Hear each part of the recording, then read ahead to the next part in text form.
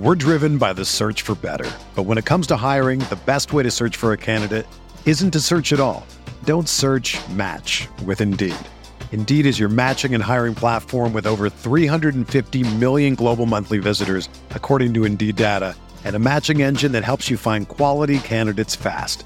Ditch the busy work. Use Indeed for scheduling, screening, and messaging so you can connect with candidates faster. Leveraging over 140 million qualifications and preferences every day, Indeed's matching engine is constantly learning from your preferences, so the more you use Indeed, the better it gets. Join more than 3.5 million businesses worldwide that use Indeed to hire great talent fast. And listeners of this show will get a $75 sponsored job credit to get your jobs more visibility at Indeed.com/Blue Wire. Just go to Indeed.com/Blue Wire right now and support our show by saying that you heard about Indeed on this podcast. That's Indeed.com/Blue Wire. Terms and conditions apply. Need to hire? You need Indeed. When it's too tough for them, it's just right for us. Where would you rather be than right here, right now? The Rockpile Report with Buffalo Bills season ticket holder Drew Gear. The Bills make me wanna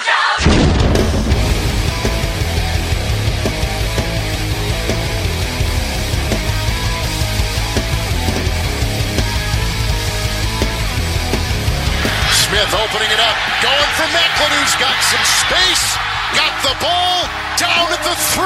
I had no idea about the catch by Macklin, or the one that was not a catch, until I came down after for the press conference, and you guys asked me about it, and I was like I had no idea that was even in question. The Hogan one was a bang bang play. I never thought it was going to be reversed, so that's why I thought he caught it. But I was like, I think it's too close to call whether he had it or not, and so I was like, I wasn't going to do it then. Welcome to your Week 13 Rockpile Report. This is Drew Gear. I've got Chris Kruger producing, and that was Kevin Harlan from CBS Sports and Rex Ryan from BuffaloBills.com. Rex, I'm glad that even by week 12, at least now you've figured out the challenge system, and how it works, considering you're a first-year head coach and that those things kind of take some Wait, what's that, Chris? He's not a first-year head coach? He's been around. He's been around the block. Oh. He's been around. Oh, okay. I guess. Boys and girls, how are we all feeling today? Hopefully this sting is kind of worn off some. I don't even know what else to say. We went into a must-win football game, the second of two that we ultimately needed to have in order to cement ourselves as a solid candidate for the wild card race. And we just shit the bed. I don't know. Nothing to do but get right into the recap. The Bills dropped to 5-6 after a crushing loss to the Kansas City Chiefs on the road. Another game in which the win was right there for the taking, but a lack of execution and just untimely turnovers doomed us. You blew it! Hey, let's get right into it. It was a perfect example of good Tyrod versus bad Tyrod. We couldn't do diddly poo offensively. I wouldn't say offensively. I'd say in the second half. Now, in the first half, Tyrod Taylor, he looked poised in the pocket. He went to Sammy Watkins early and often, and it spotted us a 10-point lead. And then, he was instrumental in getting those 10 points. The long catch for the field goal, then the touchdown catch. But then from that point, their defense made adjustments. Even after losing their best pass rusher, Justin Houston goes out with a knee injury, they still managed to make Tyrod so uncomfortable in the pocket that he couldn't connect on any more of those deep balls. They figured out how to roll their coverages. They figured out how to take Sammy Watkins away. And they knew that Tyrod wouldn't throw to him unless he was clearly open. I thought that they said in the second half that they put a safety way deep to play Sammy so they don't get burned on any deep balls. Well, yeah, and it scared Tyrod Taylor away from even trying to throw to Sammy Watkins again. Why not run underneath routes, right? Well, wasn't Sammy known for his wide receiver screens at Clemson? Yeah. Short passes. The thing is we've got an offensive coordinator and a quarterback who can't seem to find one of the best and possibly most talented players in our offense, and you see what the result is. I mean, from there, they blanketed the other wide receivers on our team, and so our hot start, by the second half, he was almost completely ineffective for most of it, outside of that touchdown pass to LaShawn McCoy. Second point here is that the defense just has not been who we've needed them to be. They've been dominant against bad football teams. And then, it's Jekyll and Hyde with them. Are you getting the dominant football team that you see play the Colts, or are you getting the team that played on Sunday? And I think early on it was attributed to Ryan not being comfortable with our players' abilities. But there's no excuse for what happened on Sunday. I said it last week. Alex Smith was last in the league in air yards per pass. But against our cornerbacks, we made him look like Aaron Rodgers. Jeremy Maclin isn't Demaryius Thomas, but you couldn't tell the two apart. He looked more like Demaryius Thomas than Demaryius did. He caught 3 deep balls, combined for 110 yards. All in all, there was on 3 passes he had 110 yards. They shredded us deep. Darby just, for whatever reason, managed to get beat. I understand one of those should have been called back, but we have a coach who doesn't understand how challenges work. In all, Maclin put up 9 catches for 160 yards and a touchdown. I think it's the most we've given up to one receiver all year. That's probably the most receiving yards Kansas City's had in 3 years. And then but I could understand being soft against the pass if you were trying to play the run, but they didn't play the run well either. Okay? If Jamal Charles had been in this game, it would have been a complete blowout. Think about this. They put up 111 yards rushing and a touchdown. Okay, not only did they get well more than 100 yards, but 111 yards rushing and a touchdown by running straight up the middle of our defense. A week ago, that was the strength of our team. And this week, we couldn't do anything to stop it. They ran down our throats. I know Darius was nursing an injury. And I get it that Bradham, him losing him doesn't help because A.J. Tarpley was awful. I don't blame them for cutting him this week. He proved to be someone who's completely useless outside of special teams, and he's mediocre at that. But the Chiefs' success in that deep area of the field is what committed us to, in the second half, opening us up to those deep Maclin passes, because we had to commit our safeties to the box to try to stop them from pounding the ball up the middle the way they had been in the first and early second half. Well, why would, as a Bills fan so far this year, I would be completely fine with watching Gilmore and Darby play one-on-one coverage, because they've been the 2 of the best corners this season. They were running the ball down our throats, and we put those. Yeah, you would think so. And then what happened is Darby got beat. Darby got beat a couple times this week. And that ultimately, Maclin's long catches were daggers because they scored on every single one of them. And we didn't challenge on one of them. Moving on, more penalties and poor execution.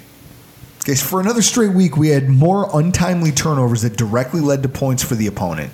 And a whole slew of penalties. I mean, you get called for nine fouls for 91 total yards. You gave up almost a football field's worth of penalties. It's just not acceptable. Rex has to get this. This is a coaching point now. It's gone beyond players. And I said it. Jerry Hughes, I told my mother as we were watching the game at my parents' house, I told my mother that Jerry Hughes is always good for one stupid penalty a game. The guy just can't get it through his head. The coaches can't coach it out of him.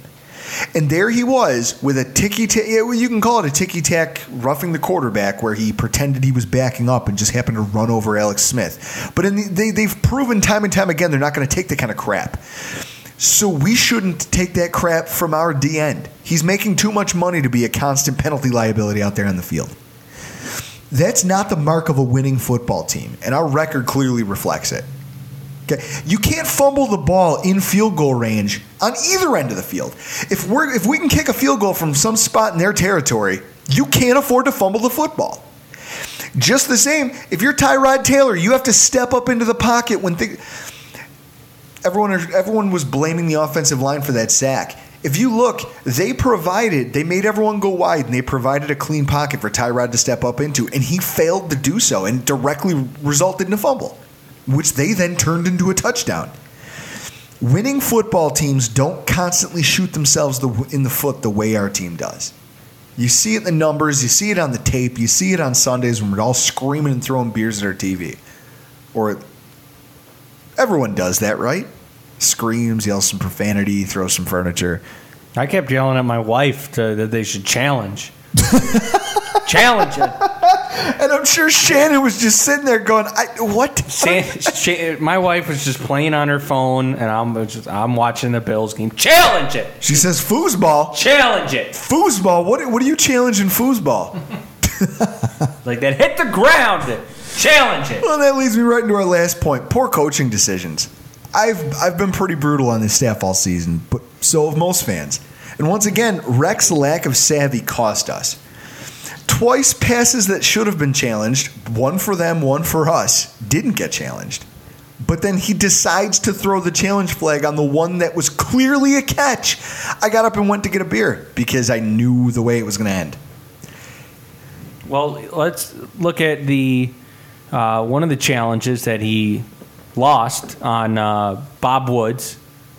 If you remember that catch, Bob Woods juggled a catch and didn't catch it, and then he got up and looked at Rex like, I know I caught that. You got to challenge it. And listened to his player, and he challenged. And then you have Chris Hogan catch a crossing route, take 4 steps, get hit and hit the ground, and fumble, or the ground causes the fumble. It was a brutal call. I get it. And in fact, we have a clip of Hogan talking about that exact scenario here from BuffaloBills.com. No, I didn't really know what the situation was. I know we kind of were limited on challenges and timeouts, so it was kind of an up in the air call. I understand why we did it, just because of that point in the game. We couldn't afford to, challenge or lose a timeout. Hogan, if you know you caught the ball, look at your coach. Tell him, Coach, I caught it. Throw the damn flag. No, I'll wait one play and throw it for a spot challenge. You kidding me? And then again, Rex's seeming lack of control over this defense is maddening. We don't make in-game adjustments when we need to. I mean, this is the story that's been told over and over and over again for the last decade, as far as Bills fans are concerned. And it leads to the other team eventually just dictating the way the game flows to us, rather than the other way around. It's wholly and utterly maddening, and I have a hard time not just bursting at the seams with profanity when I watch these games, because some of what I see is just wholly frustrating.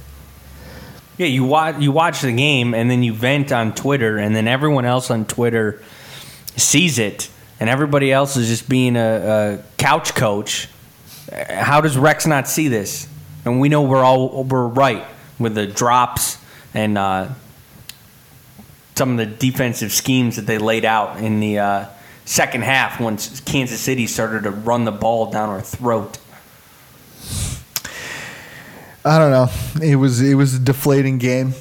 It was rough. Monday morning was rough. Sunday night was rough. We're going to finish this off with the hero and zero of the game. And my hero of the game this week is LeSean McCoy. So that is why I am better than everyone in the world. Kiss my suck my everyone. Let me ask you this. Why not Sammy Watkins in that? Was it just because he did his thing in one half? Because he disappeared after the second half. After halftime, I forgot he was even on our team. Sorry. LeSean McCoy continues to be the one consistent part of our offense. He's around in every quarter. He moves the ball when we need it to be moved. He scores our touchdowns, and without him, we would absolutely be in deep trouble. Whether it's in the passing game, rushing game, he is the engine that makes our offense run. It's not Tyrod, it's not Sammy, it's LeSean McCoy. And we're all starting to see why our coach traded for him. And they even said that at the beginning of the year, that they were going to be a running team. And, we were without him for a couple weeks. And that's our best games that we've played. We've had a great running game with Shady and Carlos. My zero of the week this week goes to Dennis Thurman. Move this man! I get it. The Bills sustained injuries. So did the Chiefs. They lost their best pass rusher and their right tackle. So they still found a way to completely contain our offense. And, they started the game firing on all cylinders. Their defense, once they hit their stride on offense, we didn't adjust the way they did. And it cost us the football game. The most damning play of the entire thing, and I tweeted it out, was the fact that on 3rd and 3, when you know that they're going to run the football, they'll kick a field goal and give us a shot at a touchdown if you make them. Instead, we allow them to get 5 yards. When you absolutely know that they are doing nothing but running the football with a minute left on the clock in the fourth quarter when they're nursing a lead. They're not going to do anything crazy. They're going to run the football. And we let them get a first down anyway. How about the Macklin touchdown? Let's give our $100 million defensive tackle, drop him in coverage. Are you kidding me? If I see Marcel Darius dropping into coverage one more time this season, I'm liable to break things. Dennis, you know what? You might be a good guy. Get away from my football team. Yeah, get the hell out of here. I can't get this guy out of Buffalo fast enough. I would rather have Dave Wanstead and his 1993 defensive schemes than have Dennis Thurman running my defense. If I have to say, like I said, Mario Williams, Marcel Darius, Kyle Williams, Jerry Hughes. Maybe Jerry Hughes because he's fast enough to keep up with Gronkowski on the fly, but outside of him and Manny Lawson, I don't want to see any of these guys dropping into coverage. You get after the quarterback. That's what we pay you to do. Clog up running lanes and get up to the quarterback. We don't pay Marcel Darius to cover a zone. That's not what we do. He can't move to cover a zone. All I can do is hope and pray that Dennis Thurman won't be here to do it next year. Exactly. Rex has to get rid of him after the season. But guys, it's okay, right? It's just one game. I mean, what's one loss? Nate, didn't we decide that you shouldn't listen to the ball game? Don't worry, Dr. B. It's just a regular season game, not that important. See, Iverson just missed a layup at the buzzer. Sixers lose. Who gives a crap, huh? I mean, it's just a silly game anyways. Oh, the anger sharks are swimming in my head. You gotta dump that. You gotta dump that.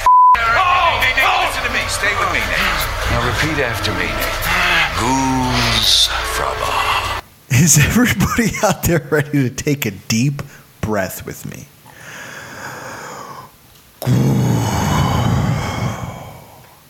Good. Goose fraba. Good. Now let's continue. I'm going to crack a fresh beer, and we're going to get back into this.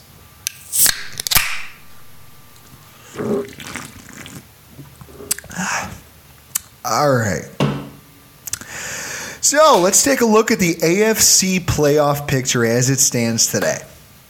The Buffalo Bills are officially eliminated from the AFC East race. I mean, as if that wasn't a foregone conclusion. And now our only chance at the postseason this year is by clinching a wild card berth.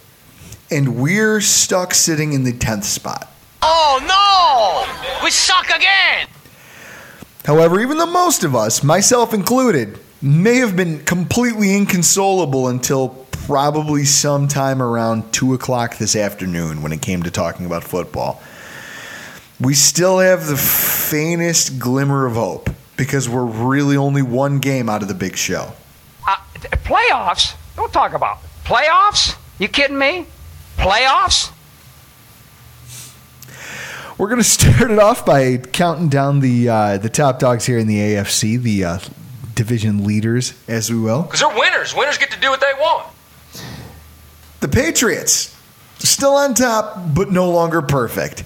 Talk about an awesome game to watch. If there was anything that was going to instill, a little bit of football goodwill in me on a Sunday after watching my team play a brutal game and have a loss like that, is to watch Tom Brady not only lose in overtime on the first rushing play the Broncos had in overtime, and then watch him run straight to the locker room, not even have the class to stick around and shake anyone's hand. I'm sorry, to hell with that guy. Can we all agree that he sucks? Can we also agree that not as a football player, because as a football player, he's the best quarterback arguably that ever played.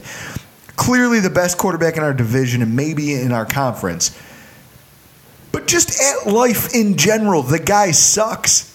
I have a hard time deciding if Tom Brady is a punk ass bitch or a bitch ass punk. All I know is that they've all but clinched home field advantage. They've got pretty smooth sailing for the rest of the season. They play 3 pretty beatable teams. They've got Philly, Houston, and Tennessee in their next 3. Hilariously enough, though, the Crew. Now, I'm sure if anyone was watching the football game, they saw Tom Brady bitching up a storm at the referees, yelling about the calls and how bad they were.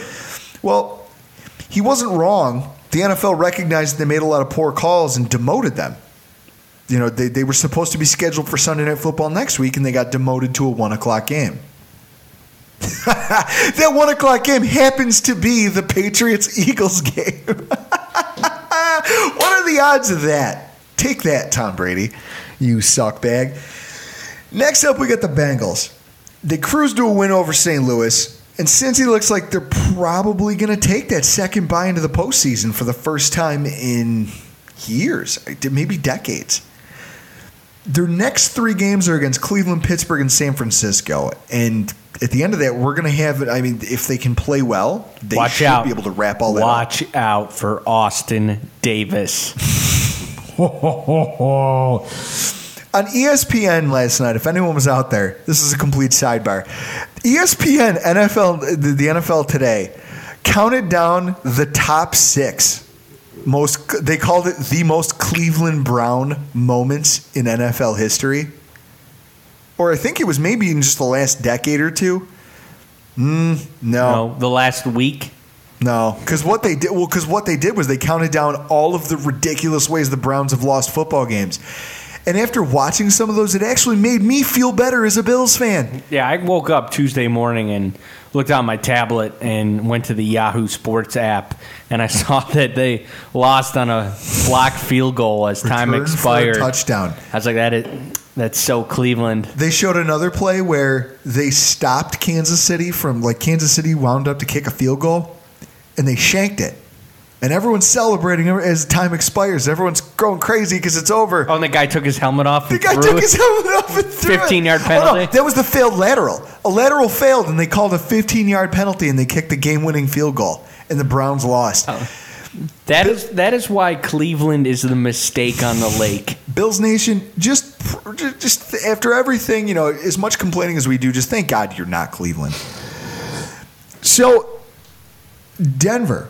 Okay, they pull off a huge win over the, albeit injury-plagued Patriots in overtime. I mean, Gronkowski going down was huge because to start that first drive in OT, the Patriots he was scrambling to try to find guys to throw to in the first place. So the Broncos get the win. They're all pumped up and full of themselves because they got a hot streak going. And they've got some easy games coming up. Chargers and Raiders in their next 2. That gives them time for their starters on defense and their star quarterback in Peyton Manning to rest up. I'd keep him benched too. I'd sit him for at least the next 2 football games because those are 2 very winnable games. Their matchup against Cincy in Week 6, what is it, 15 or 16 on Monday Night Football could very well determine who gets the second bye. And that's probably going to be one of the more entertaining Monday Night Football games to end the season. I thought Monday was. What are you talking about? Monday night's game, right? Cleveland, Baltimore. Matchup of the century. When you schedule that game, they're not considering the fact that everybody on all of those teams would just be injured. Like at least a third of their starters on both sides are on IR.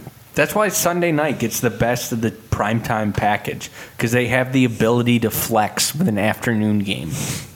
Well, whatever the case may be, those 3 teams are just running away with this, and I don't see anyone in their divisions catching them.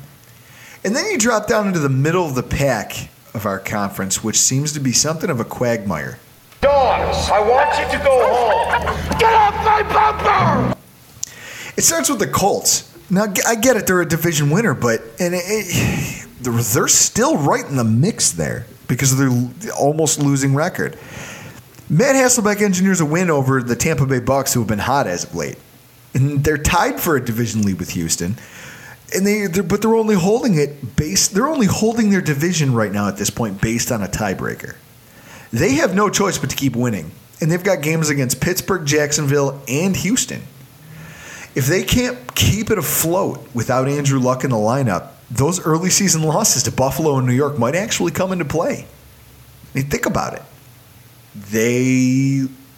They could go from out of their division lead to 10th place very quickly. I still feel Indianapolis is going to win that division, whether it is Hasselbeck or Andrew Luck at quarterback.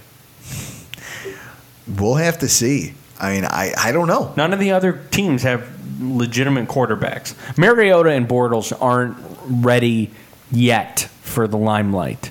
You can keep saying that. Next up is the Chiefs, holding the 6th spot. Well, the 5th spot right now, following their win over Buffalo. They have the easiest schedule in the NFL from here on out. So barring some kind of catastrophe, they're going to hang on to this position for a while. I mean, at this point, if they can keep their momentum, I believe they play Oakland twice. They play Oakland twice. They get San Diego at home. I mean, it doesn't get a whole lot easier than that. They're going to roll into this postseason, and they're going to be a significant wild card contender going forward. Well, even if they end up in the playoffs at the 5 spot, they're playing the AFC South, the 4 seed, and I'd take the Chiefs over the AFC South winner any day of the week, regardless of who it is, whether it's Houston, Jacksonville, Tennessee, or Indianapolis. Yeah, I guess I can see the logic behind that. Then next up, you've got the Texans, sitting just outside the wild card position. Their young players on defense have finally started playing good football, and it's showing in the record. And look at them. They've been hot ever since their bye, and even the game before that. Yeah, they've got the 6th spot, and they enter a stretch of games that's going to determine their postseason fate. They get to play Buffalo, New England, and Indy in their next 3. All of those games, ours is probably the easiest of the games they'll face because the Indianapolis game is on the road. You can expect J.J. Watt to do something ridiculous to us. Mm-hmm. The question is, can they hang on to it? The Jets are sitting right outside there with, they come in this week and they just rolled the Dolphins. But in all honesty, who hasn't done that this season? We did it twice. They're on their way to competing for a top 10 draft pick, not a playoff spot. So to see them beat up on a team like that, it proves that they're a competent football team, but it doesn't mean they're a true playoff contender. Their offense has been bad against most of the competitive defenses they've played, but their defense is finally getting healthy, and that might make up some for their lack of offensive production. Their schedule coming up, the Giants, Tennessee, and now a Romo-less Dallas. They're going to be in this thing until the end, too. They're another team that's not going to go away because those teams that they're playing don't look that scary anymore. Did the Giants look scary against us? I hate you. I'll take the Giants over the Jets, I'll tell you that. But the other two, you give me the Jets, Tennessee and Dallas. And then you've got the Steelers. They lost one of the most exciting games of the week to the Seahawks. I mean, it was a high-scoring affair. There was a lot of big plays made. They're right in the thick of the wild card pack, but I'll be honest, the losses that they've sustained on their offensive line this season, you can't tell me that that's not having an effect on Ben Roethlisberger. The guy's been beat up all year. He's just been getting battered. Concussion. Now he's in the concussion protocol. He had an MCL injury earlier in the season. He thinks he'll play, but they need him to because they've got games against Cincinnati, Denver, and Indianapolis. And I don't know that they can win all of those games without Ben Roethlisberger behind center. If you got Landry Jones starting those games, 0-3. It's to our benefit, but it remains to be seen what'll happen. Yeah, where we are right now, we need all the goddamn help we can get. And then the Raiders. The Raiders are ahead of us. They're right there. They won a close one over the Titans. But in all reality, their upcoming schedule's not kind. They have to travel to Denver. They travel to Denver in 2 weeks. Then they have home games, but they're against Kansas City and Green Bay. Do you trust them to pull off those games? No, not at all. There's another slew of games where I could definitely see that team going 0-3. Derek Carr would have to be like on his absolute A game to take down Denver, Kansas City, and Green Bay. All I know is we need them to go down and stay there. We need the other teams in this conference to take care of business against them and kind of push them down that ladder. If we have any hope for a wild card berth. So how do you feel, guys? I've just outlined everyone who stands in our way to the postseason and where they sit. Is anyone out there confident about this? I'll be honest, I'm not. I am not confident at all. Even before the season, Sunday, I have a loss at the Texans because I think J.J. Watt is going to do something ridiculous. Well, I'll tell you this. Our playoff hopes are on life support as of today. This upcoming game against Houston is critical to our team's chances moving forward. I mean, we've got the opportunity to beat another one of the teams that are standing in our way of breaking the 15-year drought. The question is, do we have what it takes to beat them? What kind of stupid-ass question is that? It's a bad one. Let's get right into this. So, who are the Houston Texans? I mean, I don't know if everyone here spends a lot of time watching Houston football. So just to familiarize you with what we're going to see on Sunday, it all starts with J.J. Watt. The guy's like a great white shark. He's always lurking somewhere on the line. And sometimes double teams, triple teams, sometimes it's just not enough to stop him. The guy gets in there and makes plays. He leads his position group as a 3-4 D end with 13 sacks and 29 quarterback hits. I think I saw a tweet this week from Joe B, who had said that Mills was taking reps with the first team at right tackle. Thank God. Henderson's been he's been terrible. You would rather have who would you rather have, Henderson or Mills, go up against Watt? I will go out there and play right tackle if it means Henderson doesn't see any more time in the line.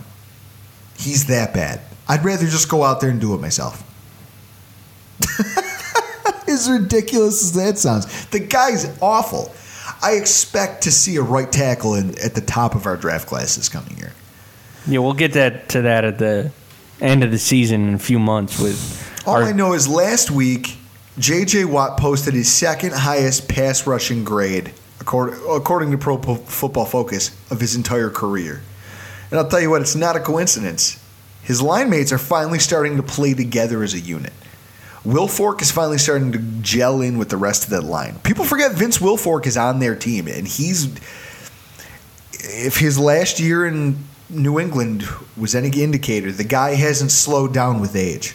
Okay, he's still a run-stuffing D-tackle. And Clowney is now finally starting, he's finally healthy enough to establish himself as a professional. You got Whitney Merciless, who only had one game this season where he posted a negative stat line for pass rushing.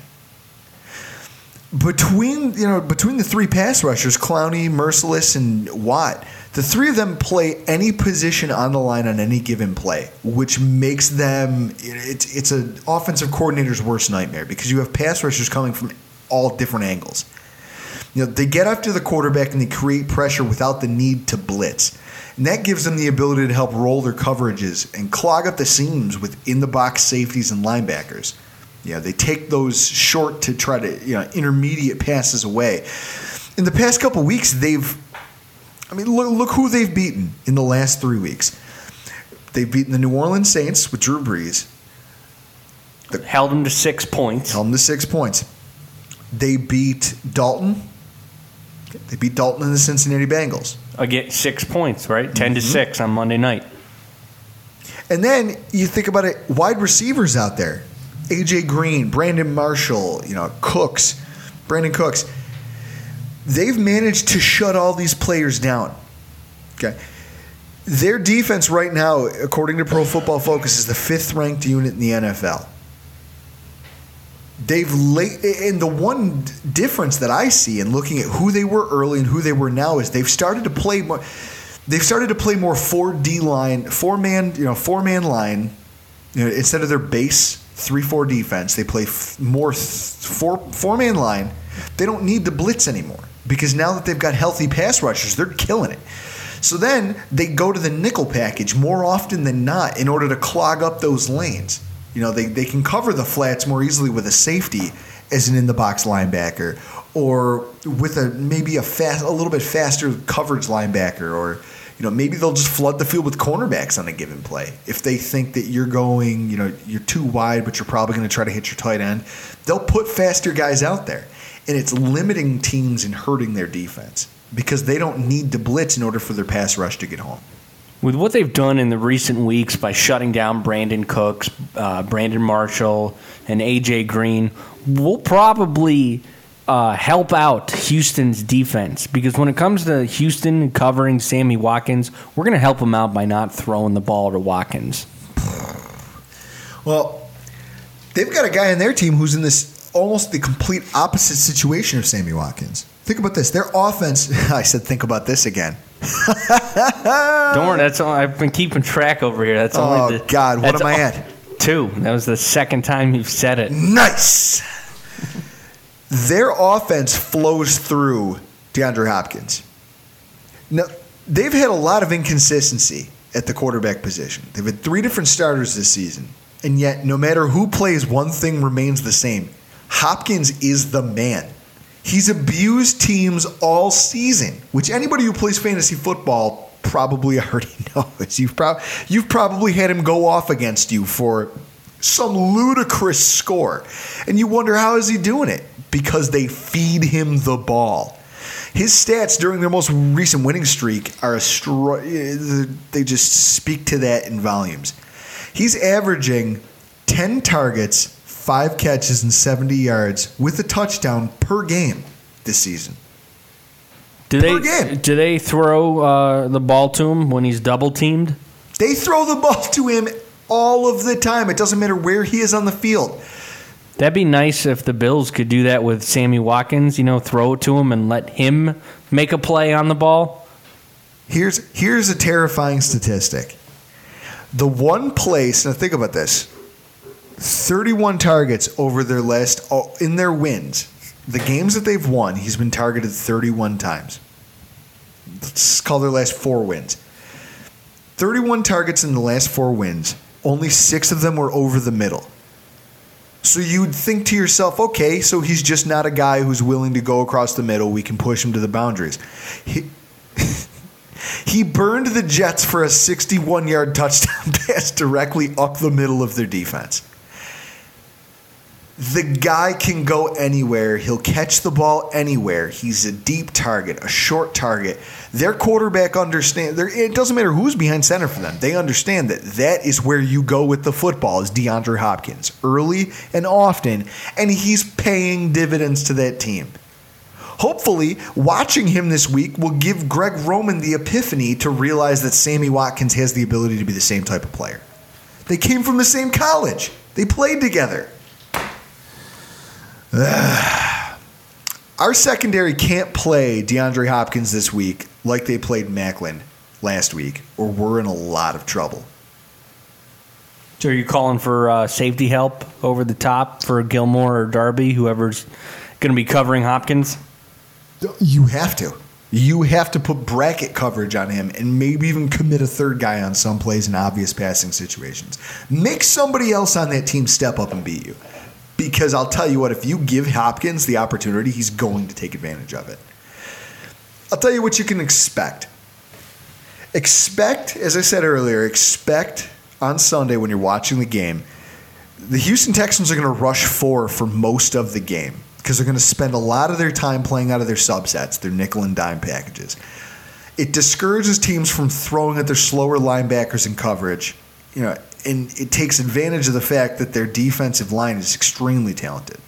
One of their favorite things is to put Clowney and Watt in the, Watt goes on the right tackle and Clowney plays in the right guard position.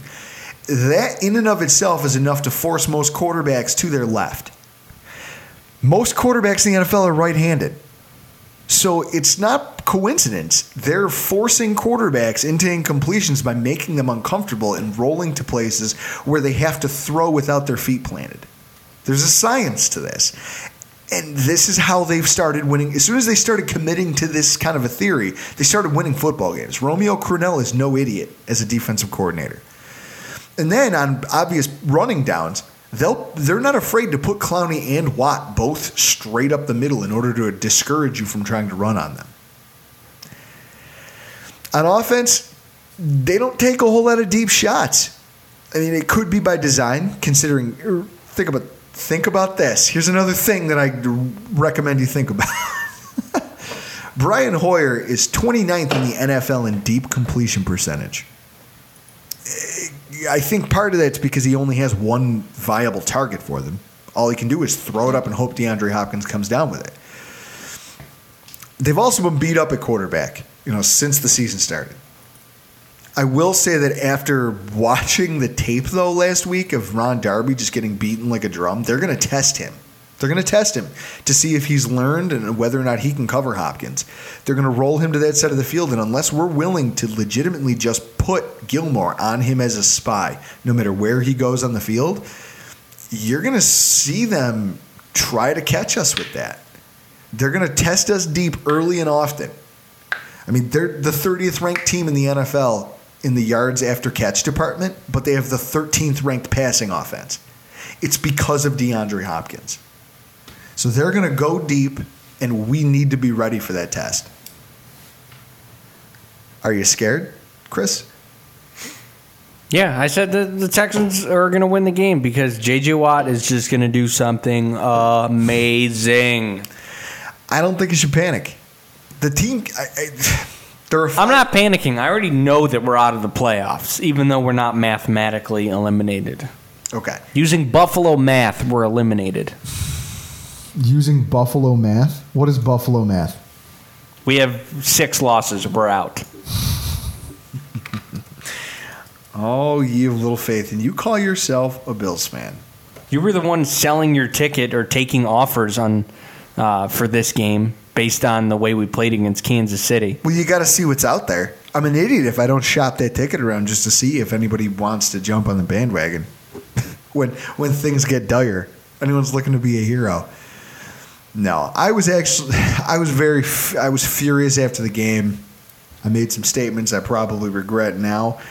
But looking back on it, my friends reminded me that that's not why we do it. We show up to the game to root on our team whether they win or lose, right? That's why we love them. That's why you're here doing this in my kitchen right now, watching me suck down beers and yell into a microphone. Yes. So having said that, this is a football team that can be beaten. I mean, they didn't lose 5 games by accident. I decided to take some time and break down how they lost each of those games. I found some things that are kind of interesting. In losses to the Chiefs, Colts, Panthers, and Dolphins, they were consistently beaten on short passes. It's not even close if you take a look at the numbers. Over those 4 games, the Texans allowed an average of 17.25 completions for 185 yards per game on short passes. Meanwhile, on deep passes, they only allowed 1.25 completions for 37.25 yards. It seems that the way to beat this defense early on in the season was to focus on the short routes, screen passes, throws into the flat. That's why, like I said earlier, they've been playing more nickel, and it's resulted in them winning football games. They made that switch because they realized teams weren't throwing deep on them. They were just beating them short because their cornerbacks aren't that good. There's going to be opportunities there if you can execute those short routes. Load up and run formations, 2 tight end sets. Let's get Matt Mulligan involved. Let's get him out there. Let's get 2 tight ends, and let's try to find Clay. Let's find Shady in the flat. Let's get Sammy on some slant routes and see if he can't work the middle of the field.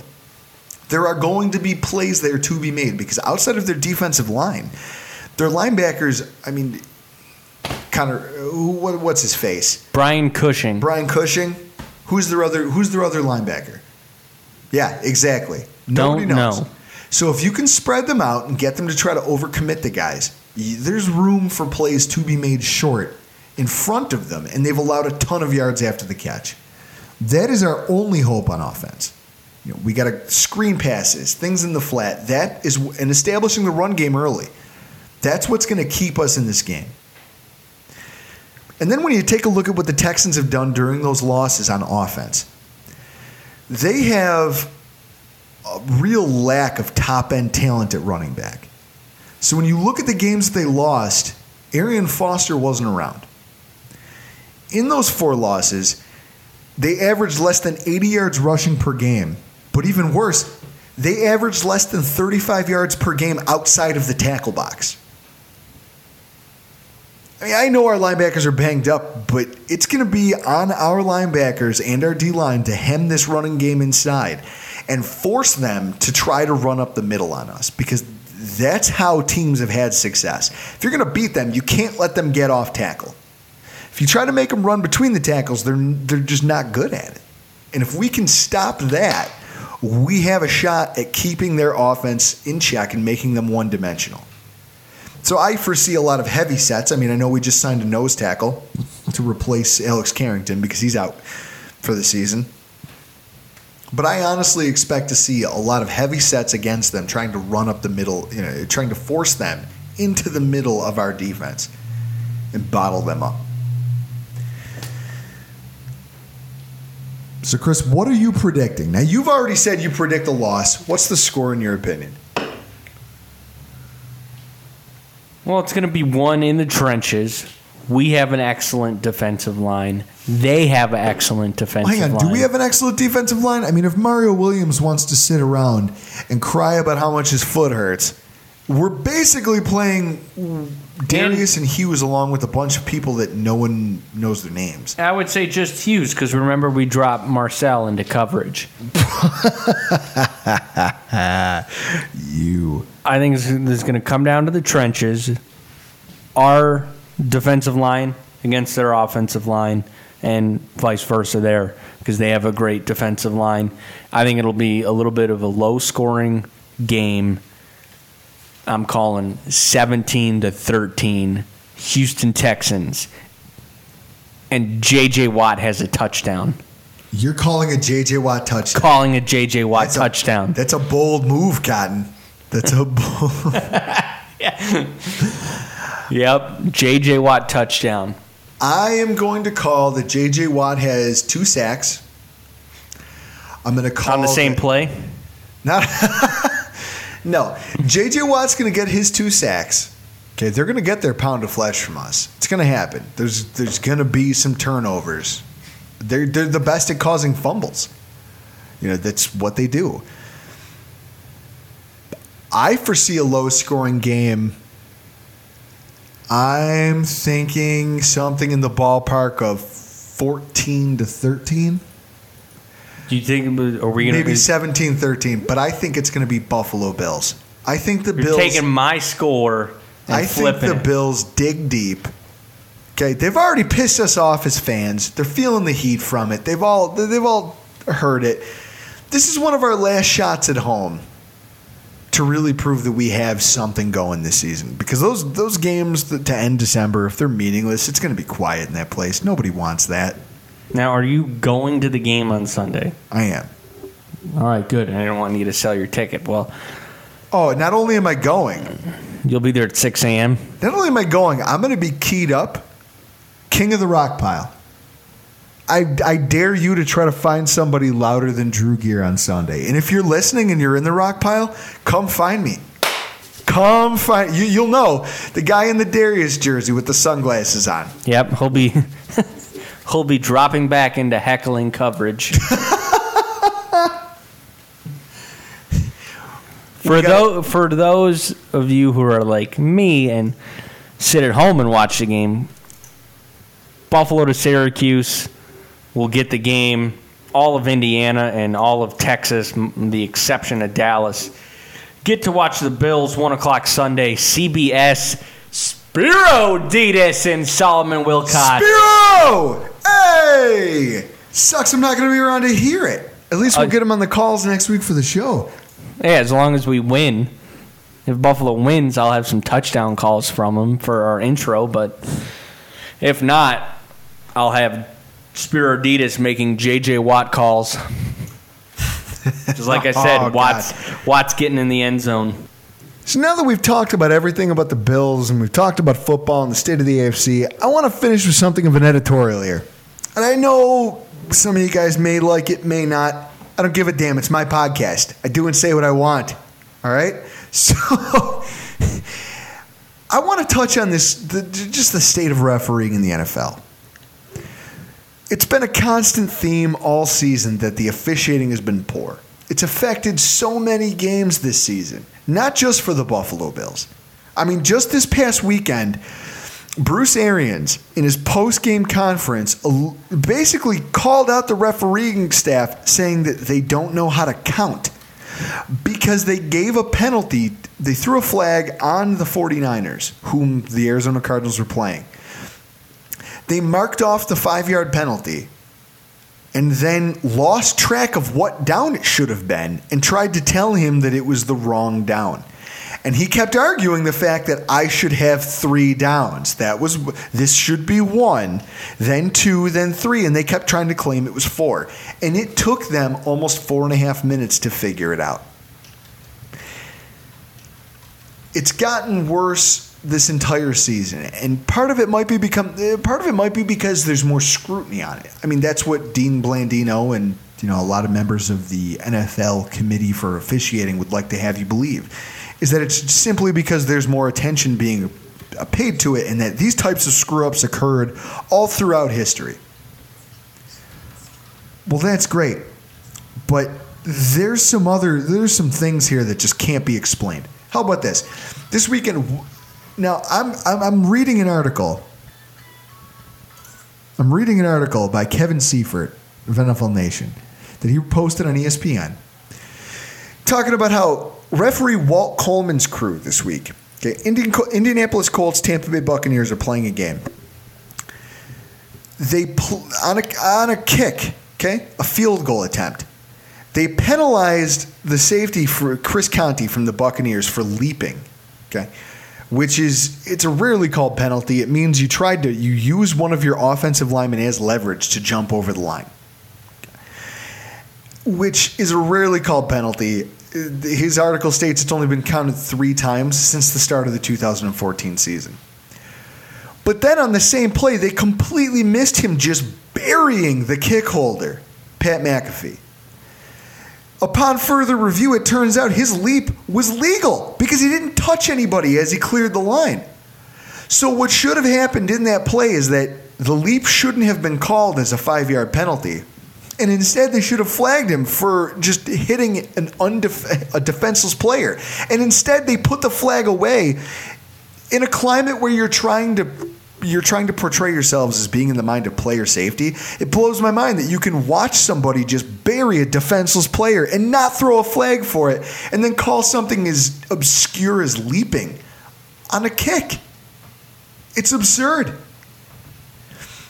I don't know what to say about this. I mean, people have been talking about how it's because of the turnover. It's because of the turnover in the officiating community for the NFL that's kind of drumming all this up. And if you look at it, officiating roster by experience, we have 10 referees in the NFL that this is their very first year. And we have 13 of them that this is their second year. I could see where that might lead to some questionable calls, some things that, some guys who seem just a little too gung-ho to get a flag out there, or they think they see something that they saw at some other level of football, and so they throw the flag, when in reality, that's not the way the game gets called. But you can't really blame it on that, because if you look at the numbers, they have 38 officials who've been doing this for 10 to 15 years, 27 from 16 to 20, and 10 of them from 21 to 27 years. So there's enough veteran presence in that room that these rookie referees can't be blamed for all of the mistakes that have been made. I mean, once again, think about this. The head linesman for the Buffalo Bills game, where they blew the inadvertent whistle, his name's Ed Walker. He's been He has been in the league for 12 years as an official. You cannot tell me that it's due to his inexperience. The fact is it's a lack of accountability. If you want to ask me what I honestly think, I think the fact that they allowed these referees to unionize. You can't fire them now. You can't fire them. You can't really penalize them other than demoting them from primetime games. There's not a whole lot the NFL can do. They're hamstrung when it comes to how to handle these referees. And it's ruining a game everybody loves. I'll admit it, and I think I alluded to it last week in my podcast. I shut the game off when I was trying to watch, a meaningless game.